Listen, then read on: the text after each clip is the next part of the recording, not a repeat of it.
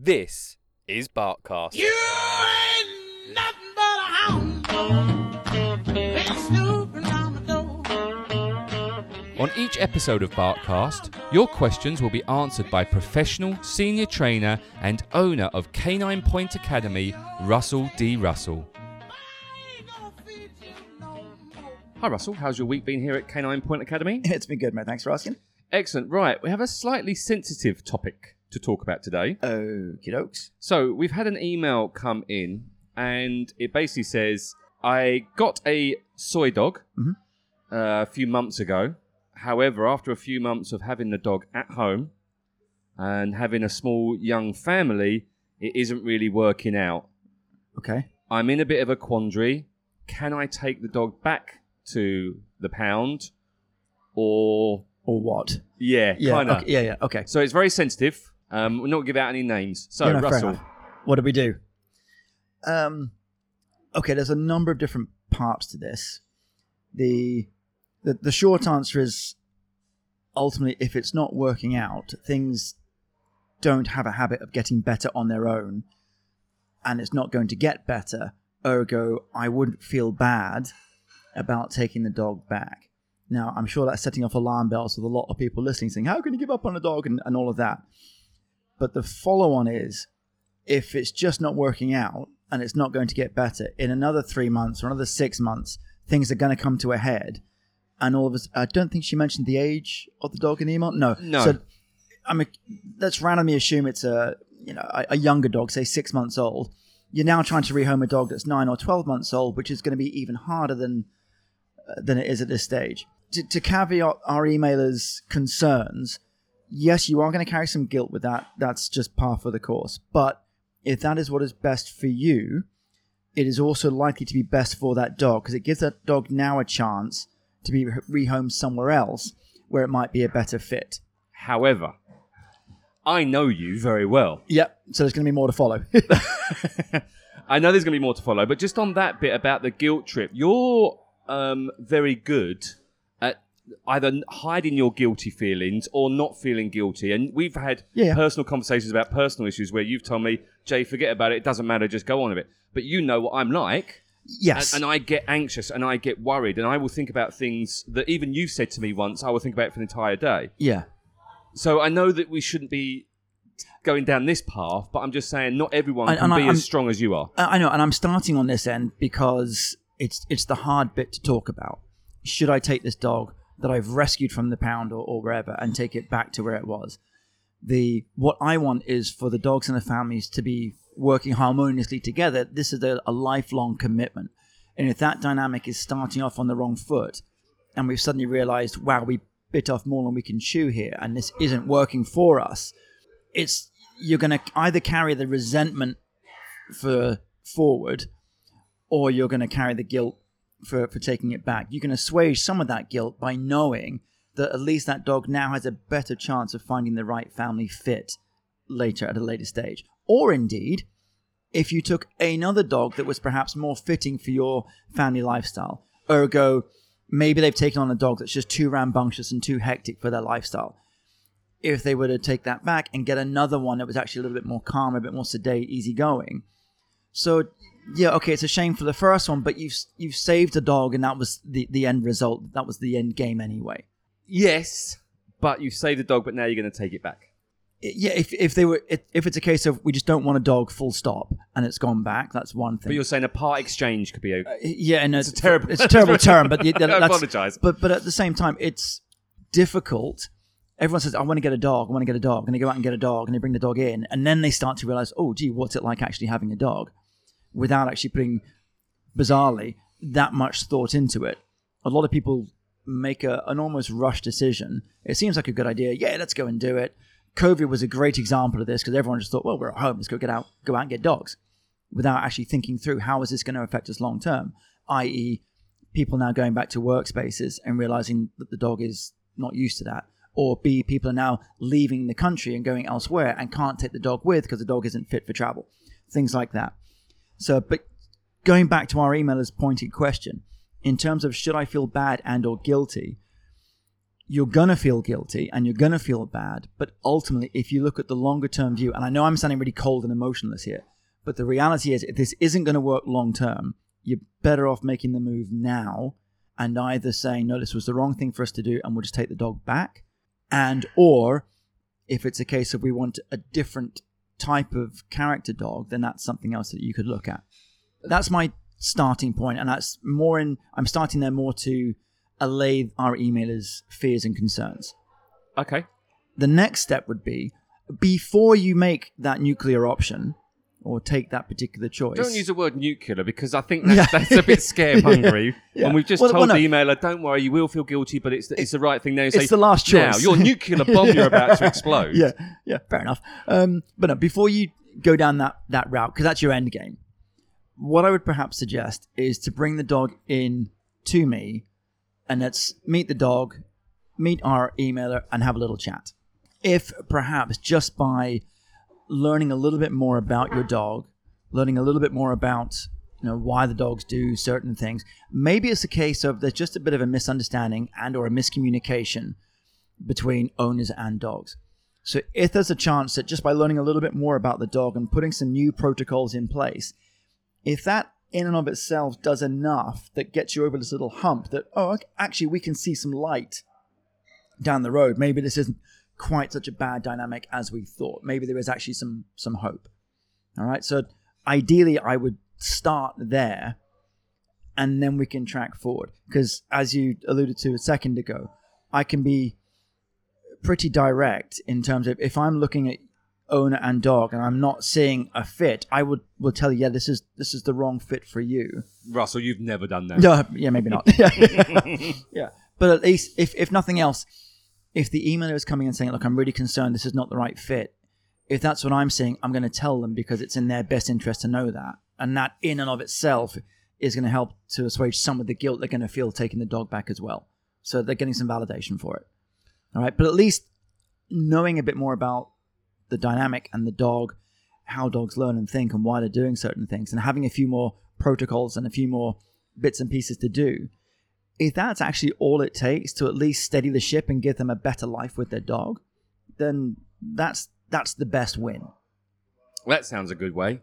Come and see you first. What sort of time scale would you say it would take for you to assess the dog and the owner and everything? Because it's not just seeing the dog and the owner. You've got to go and see the whole picture, surely. No, generally speaking, I just need to see the people and the dog. I don't necessarily need to see them going for a walk together and being at the house together and going for a drive together. I just need to meet them as a pack. Because ultimately, I get a lot of information from, in terms of the time it takes to assess the dog, not very long at all. A few minutes of it kind of being with me will give me a gauge of how this is going to play out. Sure, there are discrepancies now and again, but as a general rule, I get an idea from the dog fairly quickly. The owners, it's about getting more information from them. What is your lifestyle? What is your day-to-day? What is your routine? How is this dog supposed to fit into that? Because once they start telling me all of that information and I start trying to put the dog into it, that's when you start to see the weaknesses. And that's when you get an understanding of, okay, what is it that we can improvise, adapt, and change to make things a better fit for us and the dog. Would you not have to go and see the house and the living and that kind of... No, because you can tell me, we live in an apartment. Oh, you've got a Great Dane and or a German Shepherd. Okay, I can see an immediate problem with that. I don't think she's got a Great Dane or a German Shepherd, to be fair. But but you don't know. No, it's true. But yeah, in terms of, I don't need to see the apartment. They've told me that they live in an apartment. We're on a 12th floor and we've got we've got a German Shepherd or a Border Collie. We work all day. We don't have time to take it for walks. I don't need to see the environment. I know what they're telling me. But that's great knowing the breed. Yep. However, we're talking a pound dog here. Yeah, but if it's a rescue dog, I will see the dog in front of me. I can see whether it's a relatively easygoing, whether it's wired. What do you mean by wired? Just ready to go. I all action. I want to go run. I want to go chase. I want to go play. I want to go do stuff. I need to engage. Or is it a fairly aloof kind of easygoing, tapped out dog, or somewhere in the middle? But again, seeing its living environment, I don't physically need to go there to see that. Do you want to... So basically you're saying that the first step, rather than just taking the dog back straight away, would be to come and see you. 100%.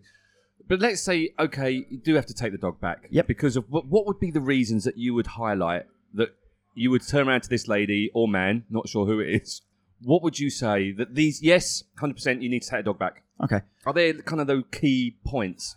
I guess so. I mean, sitting on the fence, as is my want, bottom line is... Oh, sorry, I thought you meant the dog was sitting on the fence. Okay. No, that's Garfield, actually, that sits on the fence and sings. Bottom line, it's your dog. It's your lifestyle. It's your house. It's your decision one way or the other. I cannot make that decision for you. I can just kind of tell you what I see. So if it's a case of, and I am embellishing this, if it was a case of, yes, we've got this border collie, cross, 7-month-old puppy, I've got 2 young kids, we live in an apartment, we travel a lot, we work a lot, the kids are at school, I would look at that particular picture and say, unless you start changing something, this is not going to be a good fit or dynamic for that dog. I know you. That's not what you would say. You would turn around, and I'm probably going to have to bleep this bit out and say, "Why have you got a dog?" Yeah. So, along those sort of lines. Yeah. But let's not scare people. Yeah. Let's let them come and see the lovely Russell, exactly, who's very polite and nice, and has. I'm not that bad, really. I am with Jay. But that's very my much outlet. so. But no, again, it would depend. To answer your question, are there sort of bullet points? Yeah, yes, there are, but it's more the collective picture that I'm seeing, because everyone's different, everyone's environment is different, everyone's lifestyle is different. So it's not a case of you have to have this. It's how do those factors all merge together. And I think also, and tell me if I'm wrong here, which I probably will. Yeah, you probably will do. But when you see those books, and we've talked about this in so many times, you go to the vets and you get the books which has got the different breeds, and it's got the little so stars. This is a good family This dog. is a good family Yeah. dog. That surely, a good family dog, just because, let's say, give me a good family dog, a Labrador. But not all Labradors Correct. are the same. Correct. The same as not humans Yeah. are all the same. Correct. And I'm really glad you brought this up, because this taps into another point in terms of, and this is both for shelters and or for breeders. And I know we've talked before about breeders, what to look for and what to avoid in certain breeders. There is so much work that should be done with puppies at an early age. So when you do, quote unquote, go and get your Labrador, knowing it's going to be a good family dog, if you're going to a quality breeder, then yes, you will get what it says on the tin. If you're not going to a quality breeder, which is usually the case here because lack of supply, then it leaves it a bit more open. My issue with rescues, and I have to be careful here because I would caveat by starting off by saying I have a lot of time and love and patience for the volunteers that work in the rescue places. I do. No, genuinely, I do. Because it's their volunteer time. They're not getting paid for this, and some of them are, but that's another story. But it's largely speaking, it's their time, it's their effort, and genuinely they're doing this from the heart. They want to help the dogs. I get that. The issue I have is a lot of the environments in which these dogs are in and the way in which these people engage with the dogs is not setting them up to be the healthy home dogs that we as owners want them to be. And it's simple things like encouraging the dogs to jump up, encouraging the dogs to be rowdy, encouraging the dogs to sort of mouth and play with us and sort of, mouth our hands and legs and arms and stuff, because we're just giving these dogs so much love and attention. But these are all behaviors that, when they go into a house, might not be wanted or warranted. I don't want a dog that's jumping up all over my 5-year-old and knocking her flying. I don't want a dog that's mouthing my 3-year-old. I don't want a dog that's nipping my ankles when I walk from room A to room B. Are you just talking about my dog? No, because to be fair, Max is kind of cool. He's just goofy. I get what you mean. And they do, and I will jump in a little bit here. I do totally understand that these people are looking after the dogs and they are giving their time. But you're right, they go into the pound and they're running, they're jumping, they're cuddling them, they're lying around, they're rolling around. Before, I'm going to have all the volunteers bashing on me and saying, hey, you don't know what it's like. I do know what it's like because I've worked in these places. And I appreciate they may not have the time nor the skill set, respectfully. Or the training. Yeah, or exactly, to be able to train the dogs. And I'm not asking them to do things like, these dogs should be fully trained and able to sit, stay, roll over, and what have you before they get rehomed. Not at all.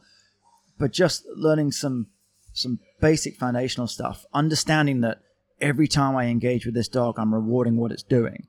So if it's jumping on me and I play with it, I'm teaching this dog to jump up.